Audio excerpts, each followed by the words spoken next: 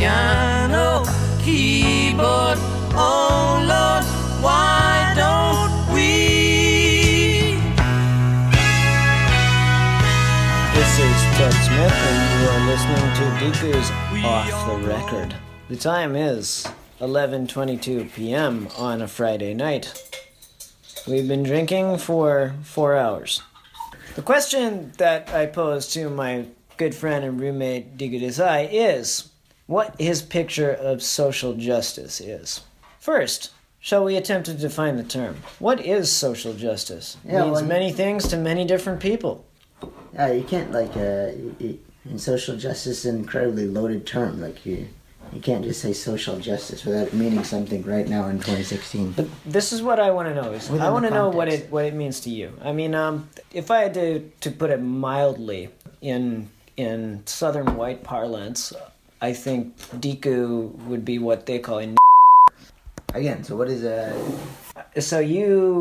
From the music that you listen to, from the tone that you take, that when you talk about white people, it just seems that you love black people immensely, and you're very concerned with their struggle, and you, as a dark-skinned ethnic minority who grew up in Texas, you seem to associate with them heavily. So I really want to know, for you, what does social justice look like?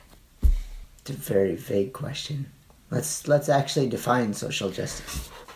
Okay, so let's assume that the role of social justice, or the end game of social justice, is social egalitarianism. So regardless of your ethnic background, or I don't know, for some people their gender orientation or your economic status, that the goal is equal opportunity, and that talented people will rise and assume a role in society that's proportionate to what they have to offer, as opposed to where they come from or who their parents are. I think we were onto something before about when you said sort of the obsession with the music or the times of the 60s. And I think it's not an obsession with social justice, it's an obsession with simplicity and sort of honesty, which is sort of simplicity within itself. The idea that, if you say something, sort of walk the walk. You also have to understand, America in the 60s was it was sort of 60s, 70s. America was sort of heralded as the best place on the planet. It was the most free. It was the most equal, the most. This was before the American dream was just fucking obviously shattered for everybody. It was very. It felt like it was the land of infinite opportunity. Sort of, it was the promised land. It was the idea that we could all do it if we just worked hard enough. Well, I think historians of the time kind of dispelled. But they kind of consider that pivotal year, 1966, 67, 68. That's kind of the period where the 1950s TV commercial version of the American dream. Those are the years in which it was dispelled, and that the whole world was in a state of incredible turmoil, with the Soviet invasion of I want to say Czechoslovakia. We'll fact check that later, but and for example, the Cuban Revolution and the war in Vietnam starting to warm up, the global power balance being set up, upset, and at the same time this enormous social upheaval going on in the United States. I don't know. I think I want to go back to this idea of sort of simplicity and honesty. That's what I'm obsessed with. And as far as the music, it's more tangential. It's just the idea that I like simple music. I like the idea that there could just be a 3-minute song, a ditty about something, and just it is what they're saying it is. What a wonderful world it could be. Sam Harris. Sam Cooke. Sam Cooke. But yeah, my whiteness leaked out in that one. It's just, I don't know. I think that's more I don't know, if you want to attach a racial component to it or something, I'd say it's just, it kind of exposed it sort of, it does it in a very subtle way. It just sort of exposes the idea that, we're all equal except for anybody who's not white. I think you're right about the simplicity. I don't think that's necessary. I think there was something beautiful about the racism in the 60s. It was just so honest, and so open, so clear. Like, you're black, I hate you. You know, like, it was just always beautiful. You know, I mean, it's much better than now where everybody's pretending that they don't hate black people. But I agree with that. I think that's one of the most annoying things about the modern sensibility or the modern social justice warrior. It's not just that people are trying to enforce a radical kind of egalitarianism. What it really is that people are trying to deny that there's differences between people at all. So people want to start with the proposition that we're equal under the law, or that we're equal citizens, but then they want to take that also to mean that there's no difference between us whatsoever. That there's no difference between the way that a white person or a black person might think about those things, or there's no difference between a white person or a black person's values. And I think obviously that whether you're white or black, that your values probably exist on a social spectrum that might be continuous within this community, and that the spectrum might vary greatly within a community, but that the differences can actually, in fact, be vast. I don't know, I feel like you weren't really politically correct in trying to express what you're trying to say. Well, you gotta understand that I have an idea in my head that's kind of half-formed, or that... Wasn't that the purpose of the drinking, is to overcome your white filter? No, because what you don't is what you don't understand is that as a straight white male, and this is the only thing that I think that straight white males have a disadvantage when we're talking about things, is that I have an incredible burden to not be racist or sexist or homophobic or transphobic when I say anything. No, I said it before. You are the devil. Yeah. And when you prove yourself to be a human being, you are afforded every the leeway. Mm-hmm. Every opportunity that I, as an ethnic person, am afforded. You know, like you can say everything I can say when you're willing to, at the very jump, just be able to prostrate and. Well, let's dive right in. Let's dive right in and try and fucking cut out all the SJW bullshit. I would say that I think, in my experience, with whether it's black people I met, black people I know intimately, I would say that there are often very salient differences, not just in the way that we talk or the way that we act, but also just in terms of our values. What are our core values? And it seems stupid to try and like talk around that problem, in a sense. But you've been doing it your whole life. Because at least when you got to McGill. Yeah, I think that's when it became a problem. Because I don't know. I don't know. Was it so different in high school? Do you feel like you had more freedom? Well, no. So there was like 2, maybe 3 black kids that grew up in my neighborhood, like where I grew up. But they were visibly black. They had dark skin and curly hair, but they didn't act like the black people that you see on American television. In fact, they acted whiter than I ever acted, and they were worse at basketball than I was. He's a white-ass black.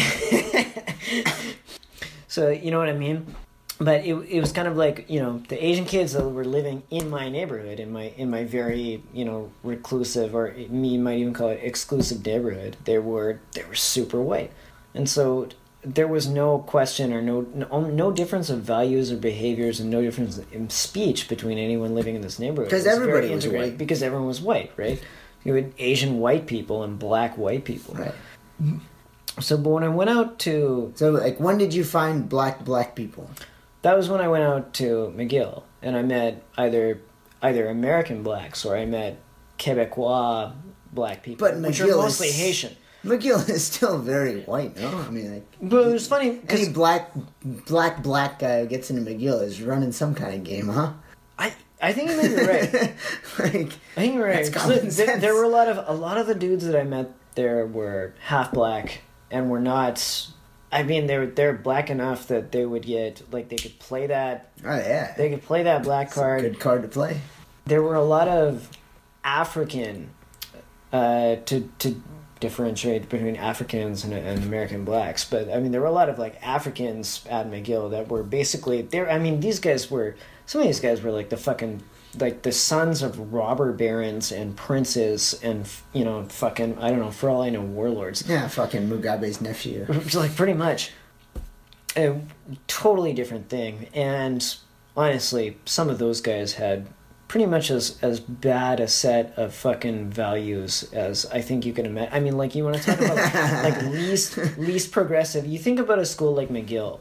I mean, it's almost like it's like, almost like the Oberlin College of Canada, or Yale, Canada, where everyone has a social justice agenda and is obsessed with victimization and otherization and Asians. I think isms. That in and of itself would probably fuck your vision of what blacks are like. If the first blacks you meet are like Mugabe's nephew, he's got this vision in his head of just run and train on white women. Like, that's not black people. I mean, no, okay. That's McGill. I want to make clear. The first black guy I ever met in my life, there was we had this I was the manager of the basketball team.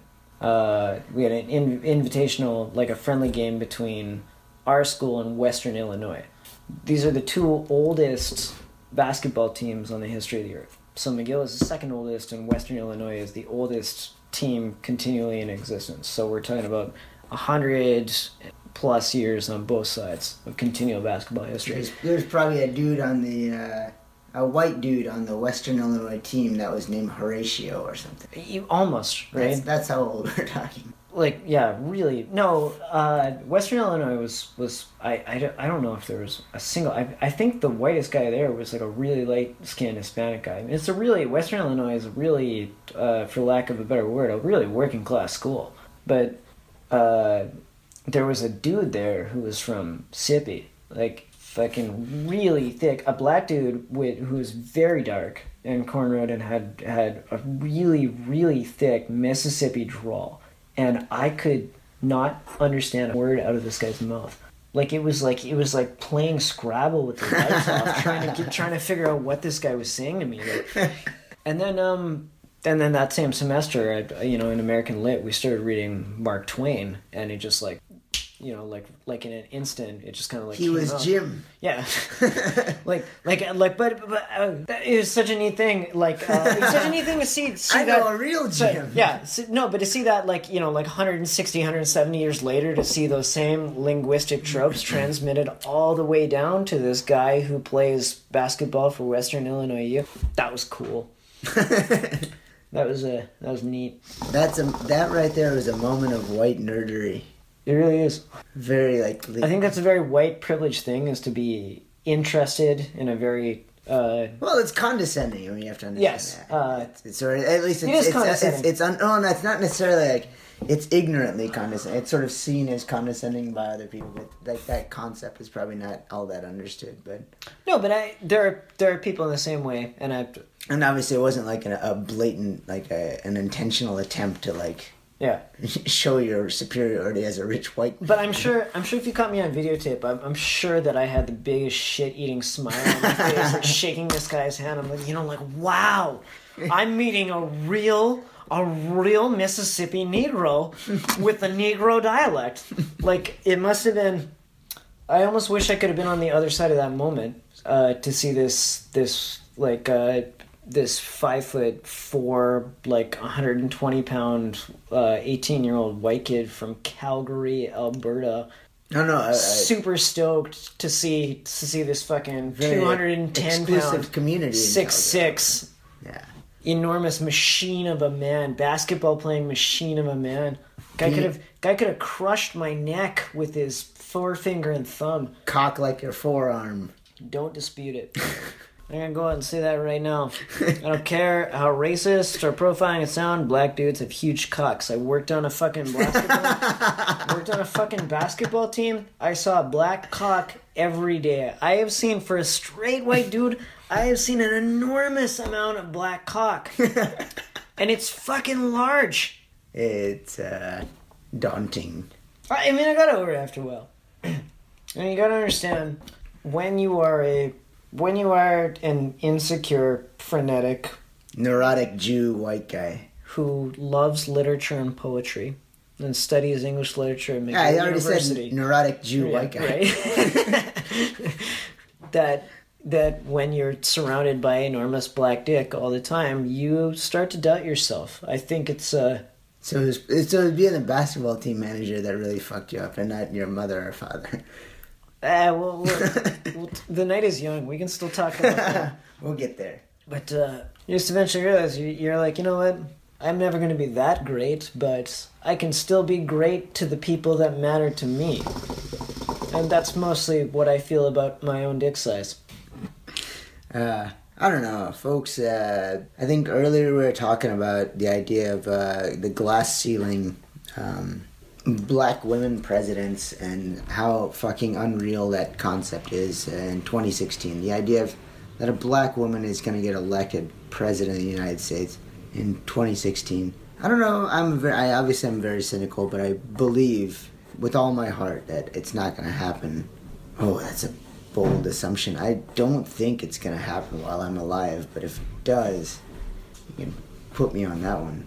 I don't know. It's a good one. I'm 33 at the time of this recording. 27 you are. 27? 28. I'll be 29 in April.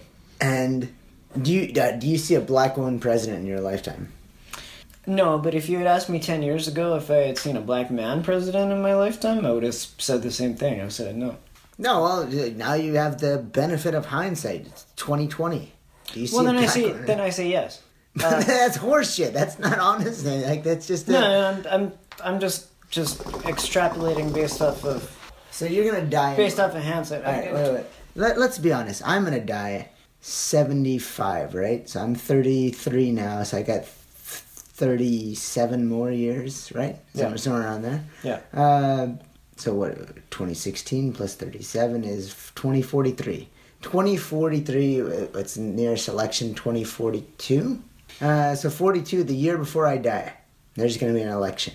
Will there be a black president? 42. Right? You see a black woman president before. Like, maybe you'll live to fucking 2048 or some 2092, because you have fucking all kinds of artificial cryogenics and shit. You can freeze yourself. And long life. 2042. You see a black woman president before that. I don't see why not. I mean, that Hillary is going to open up the field for women, and then it's going to be free game. Horseshit. First of all, Hillary getting elected.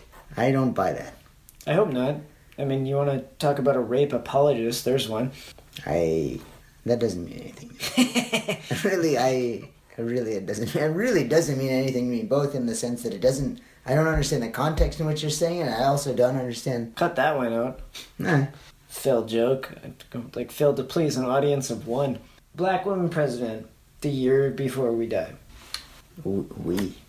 Suicide pact? You go if you are. Yeah. Fuck it, we'll do it in 2016. Anytime. I don't want to live to be as old as... You know, my uncle died this year at the age of 98, and he couldn't hear a goddamn thing. He had gone a full year of his life completely deaf. I think you have a certain... I think you have a youthful bent on... what it means to be alive.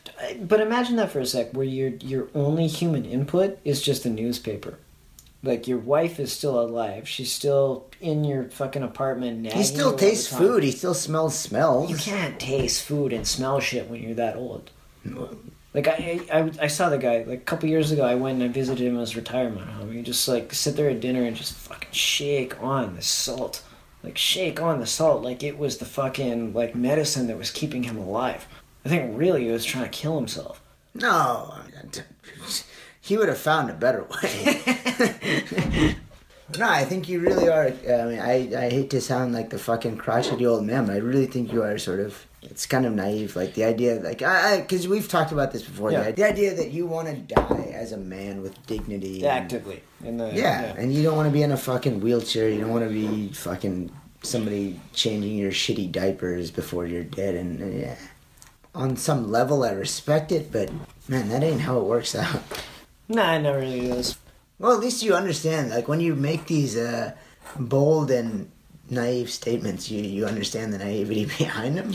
I don't know. What do you think? Like when you say, like, obviously we've made these jokes and comments in jest, and it is what it is. But I don't know. I think it's different when you get there, man. I think that the life force or the life ethos is kind of powerful. I also think death is really scary when you think about it. I think that's what kind of like keeps a lot of people going. Because, like, honestly, I mean, like, when you fucking think about, I don't know about you, I don't believe in God, do you? Not in the traditional sense. Okay, but so just to clarify the question, I mean, like, after you die, do you think there's any kind of conscious existence we can be a part of? Yes. Oh, so what are you afraid of? I'm not afraid of death. Okay, you're not afraid of death. I am, sorry, maybe this is just my fucking egocentrism talking, but I always kind of felt that a really supreme fear of death was kind of at the core of all of us, or at the core of a lot of us. No, I think it's a very Western. Well, I really do believe it's a very Western thing. You're right, though. White people, or the Judeo-Christian tradition, is really hateful and fearful of death, whereas like death is the punishment. Fatalism, it's the ultimate punishment. Fatalism and an almost kind of from birth acceptance of death is rampant in Asia, where we live now.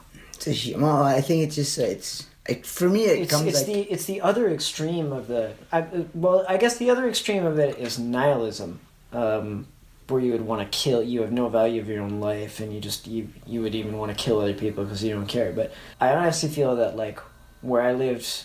All right, let me ask you this: where I lived in Korea for 4 years, and where you lived in Korea, you lived there for 2 years, and here in Japan as well. I think there's this kind of East Asian strain of semi-nihilism, but just really like horrible fatalism, where people don't place very much value in life, and as a consequence, suicide is very prevalent, and people don't seem to take the finiteness or the what I would refer to as the preciousness or the value of life. So I could take this in two ways. I could ask you, what is the difference between an insane, illogical Islamic terrorist that flies a plane into a building and an insane, illogical kamikaze pilot who flies his plane into an American, aircraft carrier in 1940 or 42 or 43?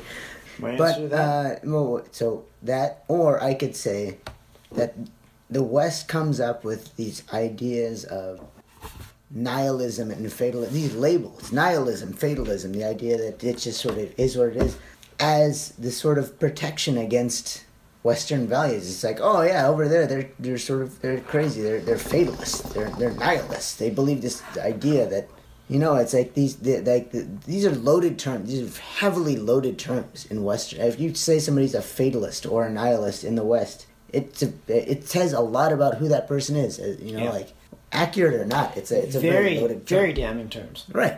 Yeah, you're right about that. So I think so those are the two. To answer your former question, what is the difference between someone who flies a building or plane into a building flight? He's a terrorist. He's a terrorist. What is the difference between a kamikaze is a nationalist or jihadist and a kamikaze pilot? Well, one was obviously from a country that we've sort of, as Americans sort of helped to build up, and you're looking at that the lens of post World War II, or you're very myopic on that point.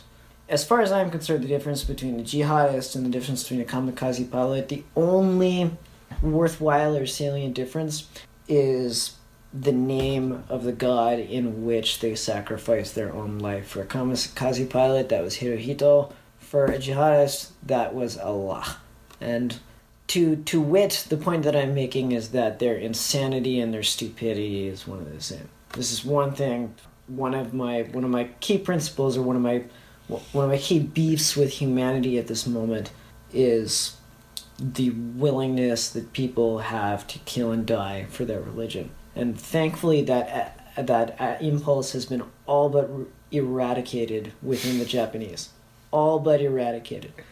And for some reason, in Islam, it still remains. No, we can No, talk it about... hasn't been I mean, it's just, yeah, I mean... It's No, been sort of- I mean, I don't doubt that... I mean, it has been we most... see those guys, to be we fair. see those guys driving down Midosuri Street in No, their no, black no, vans. no. I don't doubt that if those black vans were fucking zeros, that some of those guys would be flying them into American boats. There's not gun cruisers anymore, so it's like, I don't know, yachts or... Would do us all a favor. But as far as I'm concerned, the willingness to kill and die for a deity is an age-old stupidity that we can do without. But the willingness to kill and die for a country is a commendable trait that we should all celebrate. No. Stop straw man. I don't believe that. I mean, let's take Canada as an example. All right, let me take this to an extreme, because the Okay. extreme is Jocko Willink, right? Incredibly articulate, incredibly just an intelligent, bright, sharp guy. Yeah. For anyone who's listening who doesn't know who Jocko Willink is, first of all, you suck at listening to podcasts because he's been on every worthwhile podcast. We're not even on a podcast. Anyways, fucking... Jocko Willink is a U.S. Marine who is a veteran of the Iraq War and who is a kind of people's philosopher, in a sense, in the philosophy of violence. And he's been very vocal about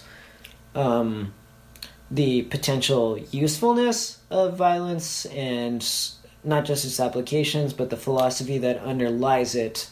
And for anyone who thinks that people in the United States Army are just total idiots who go in there with a sadistic desire to kill, you should listen to Jocko Willink and get a different perspective on the issue. Hi, dozo. He's you as the smart white liberal listener, put in the context of being a military leader, and a great one. That's I guess the easily explainable definition of Jocko Willink. Getting back to him, yeah, taking the sort of analogy to its extreme. Kamikaze pilots are insane and terrorists, and that idea is bonkers. But Jocko Willink makes sense because... No, I think that's a very good question. I honestly think intentions matter greatly when we talk about these things.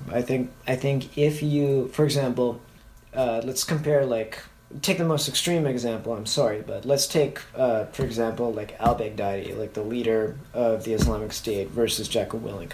If you gave either of these individuals the perfect weapon, so a weapon, I don't know, an ultra laser or a space laser or a nuclear weapon, but that only eradicated whoever you wanted it to. What you're trying to stretch it to is if they won the war, what would happen? What would happen? What would al-Baghdadi do to the world if he had world domination, and what would Jocko Willink do? And I honestly think that the fundamental difference between the two of them is that al-Baghdadi wants to enforce a strict literalist interpretation of the Quran, of a 7th century text written by a child molesting desert dweller on the fucking world, whereas Jocko Willink would probably just like to watch HBO and play catch with his kids.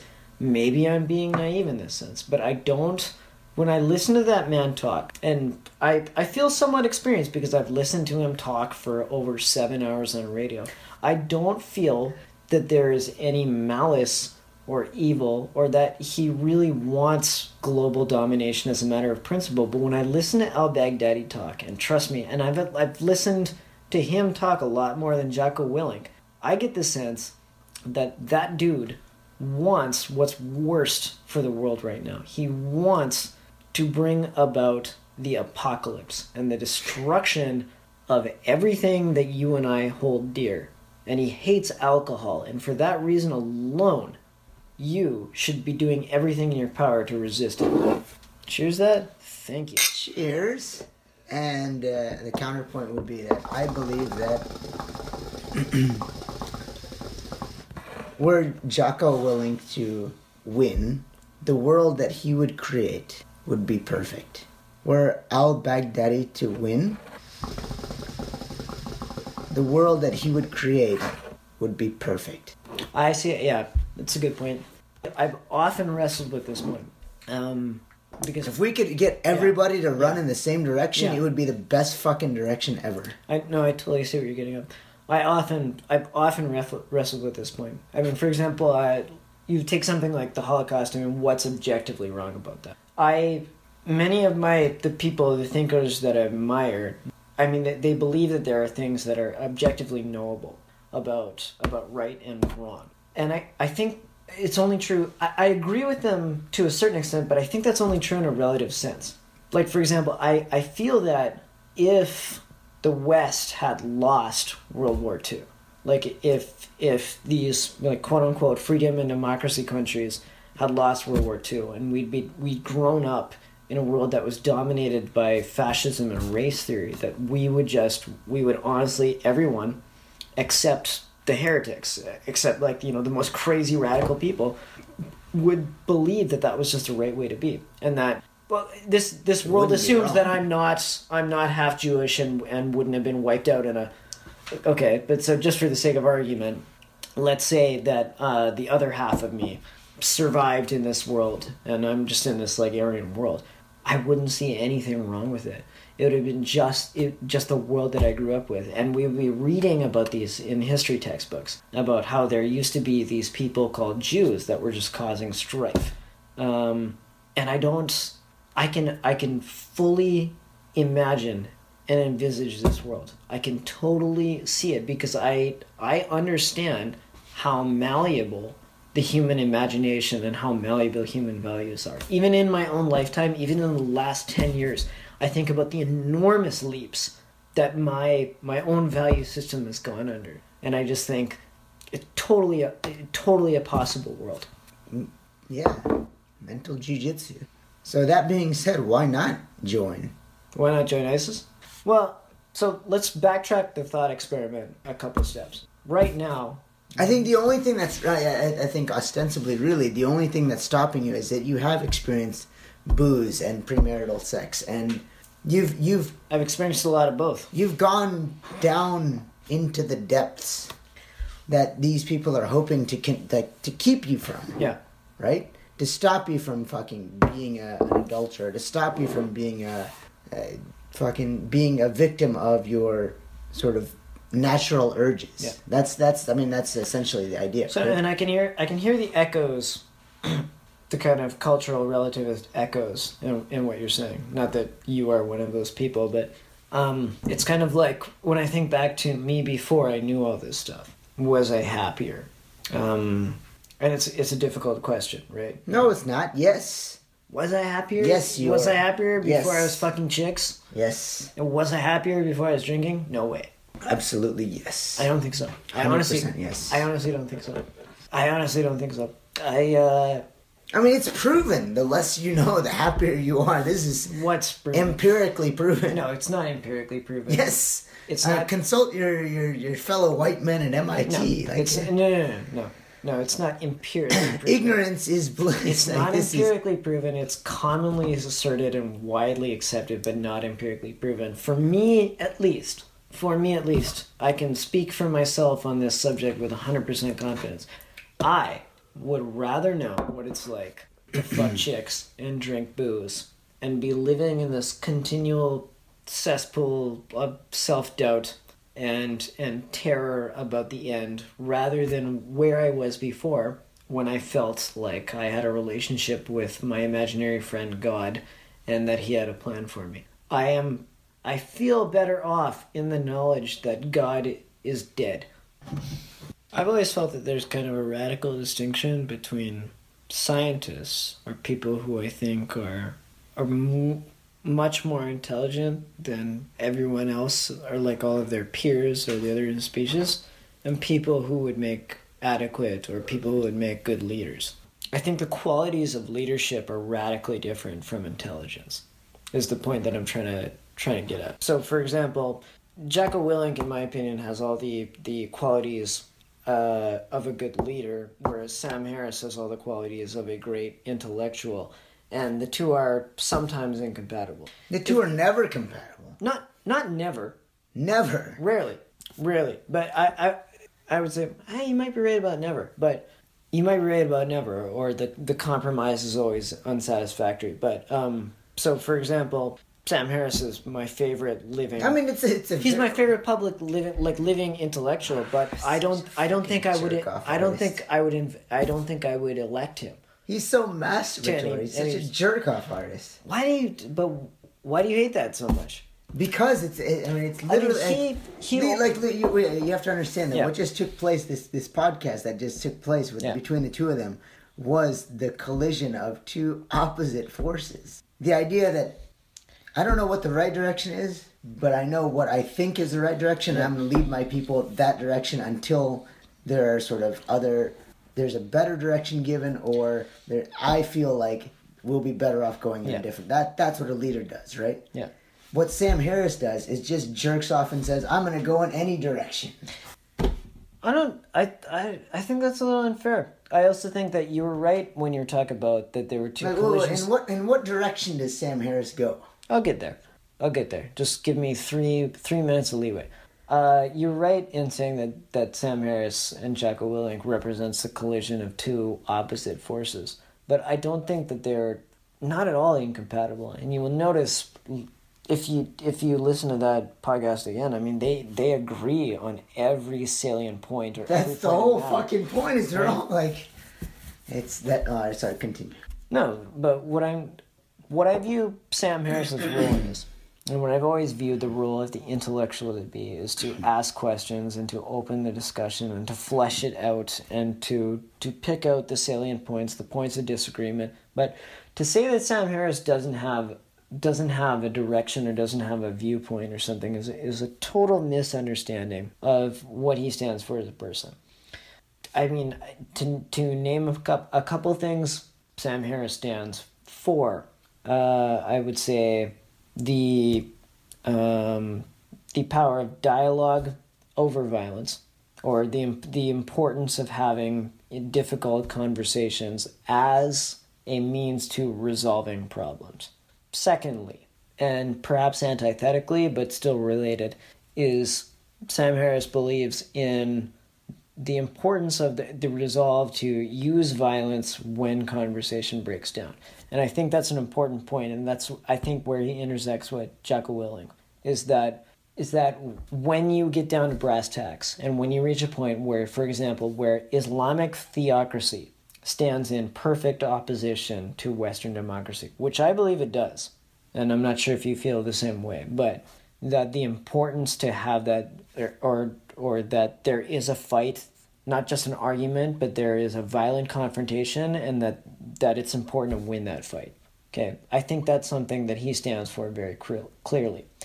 Another principle, we'll limit this to 3, but I think Sam Harris, and this is where I feel where you should agree with him, is that he stands for scrupulous honesty. He wrote a whole book called Lying, just about the importance of honesty, whether in personal interactions or in intellectual discourse. I mean, like, it seems odd to me. I feel like if Sam Harris were black, to take this conversation back to its origins, you would fucking love this guy. If you're black and talked in a little more, I don't know, what do you people like, street? If you talked in a little more street way, then you'd take him very seriously. But if he said brother, but he's he doesn't say it very often. Christopher Hitchens said talk a little bit more about the man. Christopher Hitchens said brothers and sisters all the time, but he enunciated the S in both of those words. But I don't know. I think you were onto something. The last one was kind of a shit point. I'm full of shit points. No. The last one was a legitimate shit point, and then I'll dispel all 3 of your points with one counter. Wait, what was the first one? Oh God. Number 1, Sam Harris believes in the power of conversation in order to settle important arguments about values. Yeah. Okay. So I think that one was kind of vaguely salient. The second one was the most salient, I think. That Sam Harris and Jocko Willink agreed on all salient points. No, well, they agreed on the idea that when what is it, jerk off white term, Intersectionality. No. When something fails, it's time for action.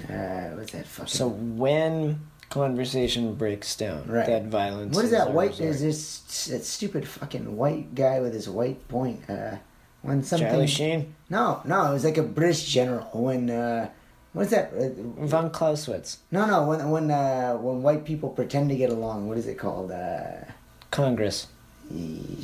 When Civil society. When you send a guy out to parlay and the other guy, and then you have talks. What's that shit called? When you Negotiations. when negotiations fail, it's time for action. You know, and the idea that they agreed on that. When negotiations fail, it's time for action. And you know, when negotiations with the Islamic theocracy fail, it's time for action, and that the West should win that conflict. I don't agree with you. I don't think the West should win. I don't know that either side should win, but I mean, I know which side is more well-equipped, but it has no bearing on which side should win. I think they're both fucking stupid.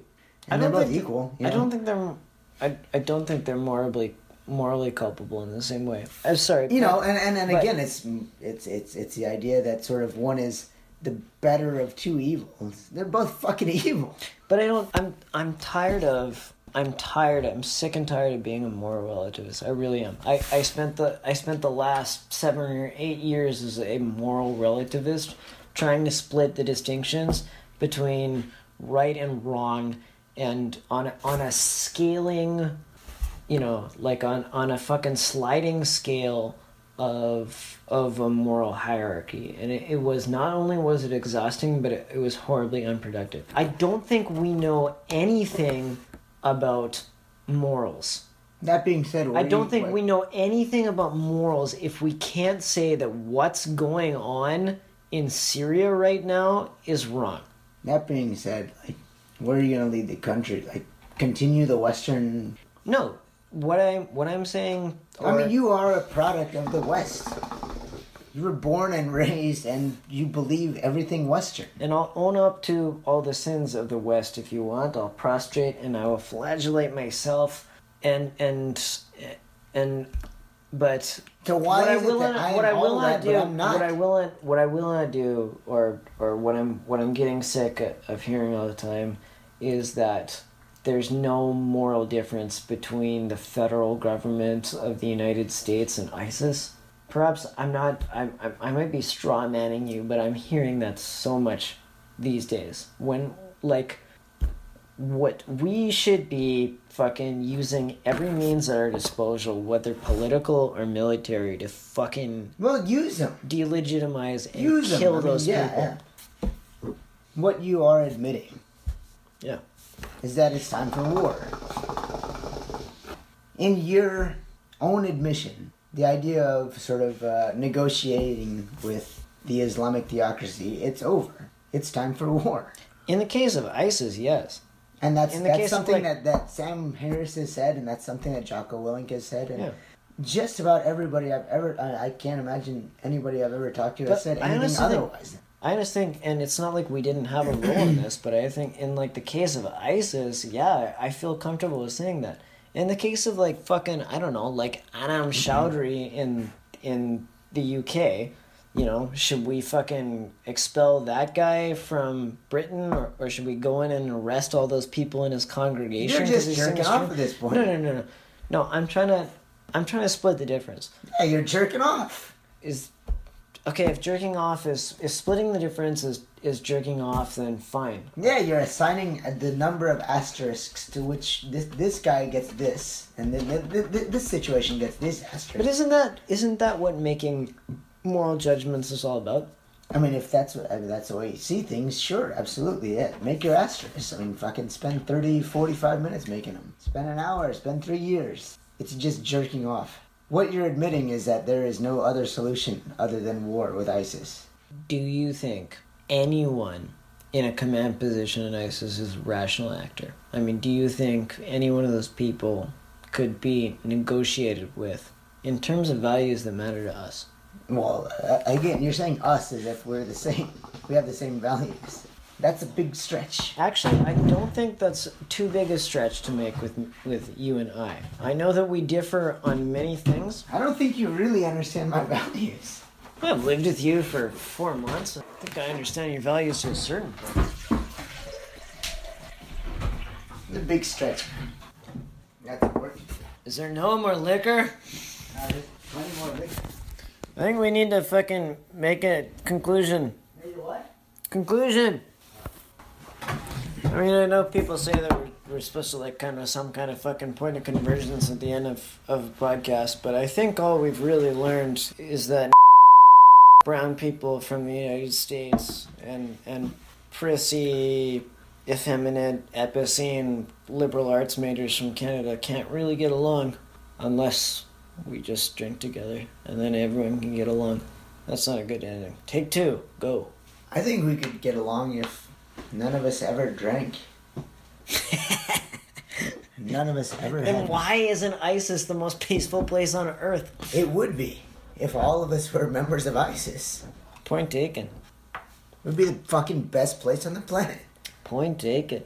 Between me and you, I don't think our values are too different. Whatever. I really don't think you understand my values. I think I've done a very good job of not making it easy for anyone to understand my values. Kind of goes back to the original question that I was asking tonight. What do you stand for?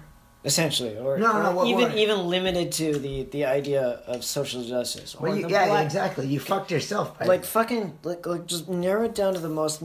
What is in your opinion? I mean, like what's the answer to the black question in the United States? It's very. I mean, I hate to say it, but it comes down to nothing. Like it's fucking very Buddhist or very, I guess, Zen. I mean, I fucking hate Zen. They get so much credit for things they didn't come up with. It's very Buddhist. Yeah, as far as I'm concerned, the Zen's great contribution is rock gardens and suicide bombers. It just is what it is, man. That's what my values are. Like, it is what it is. Like, you people as people that have beliefs, people that have ideas about what things should be, you people are going to do what you're going to do. It is what it is. ISIS is going to do what they're going to do. America's going to do what they're going to do. How it comes out, it comes out. That's my values.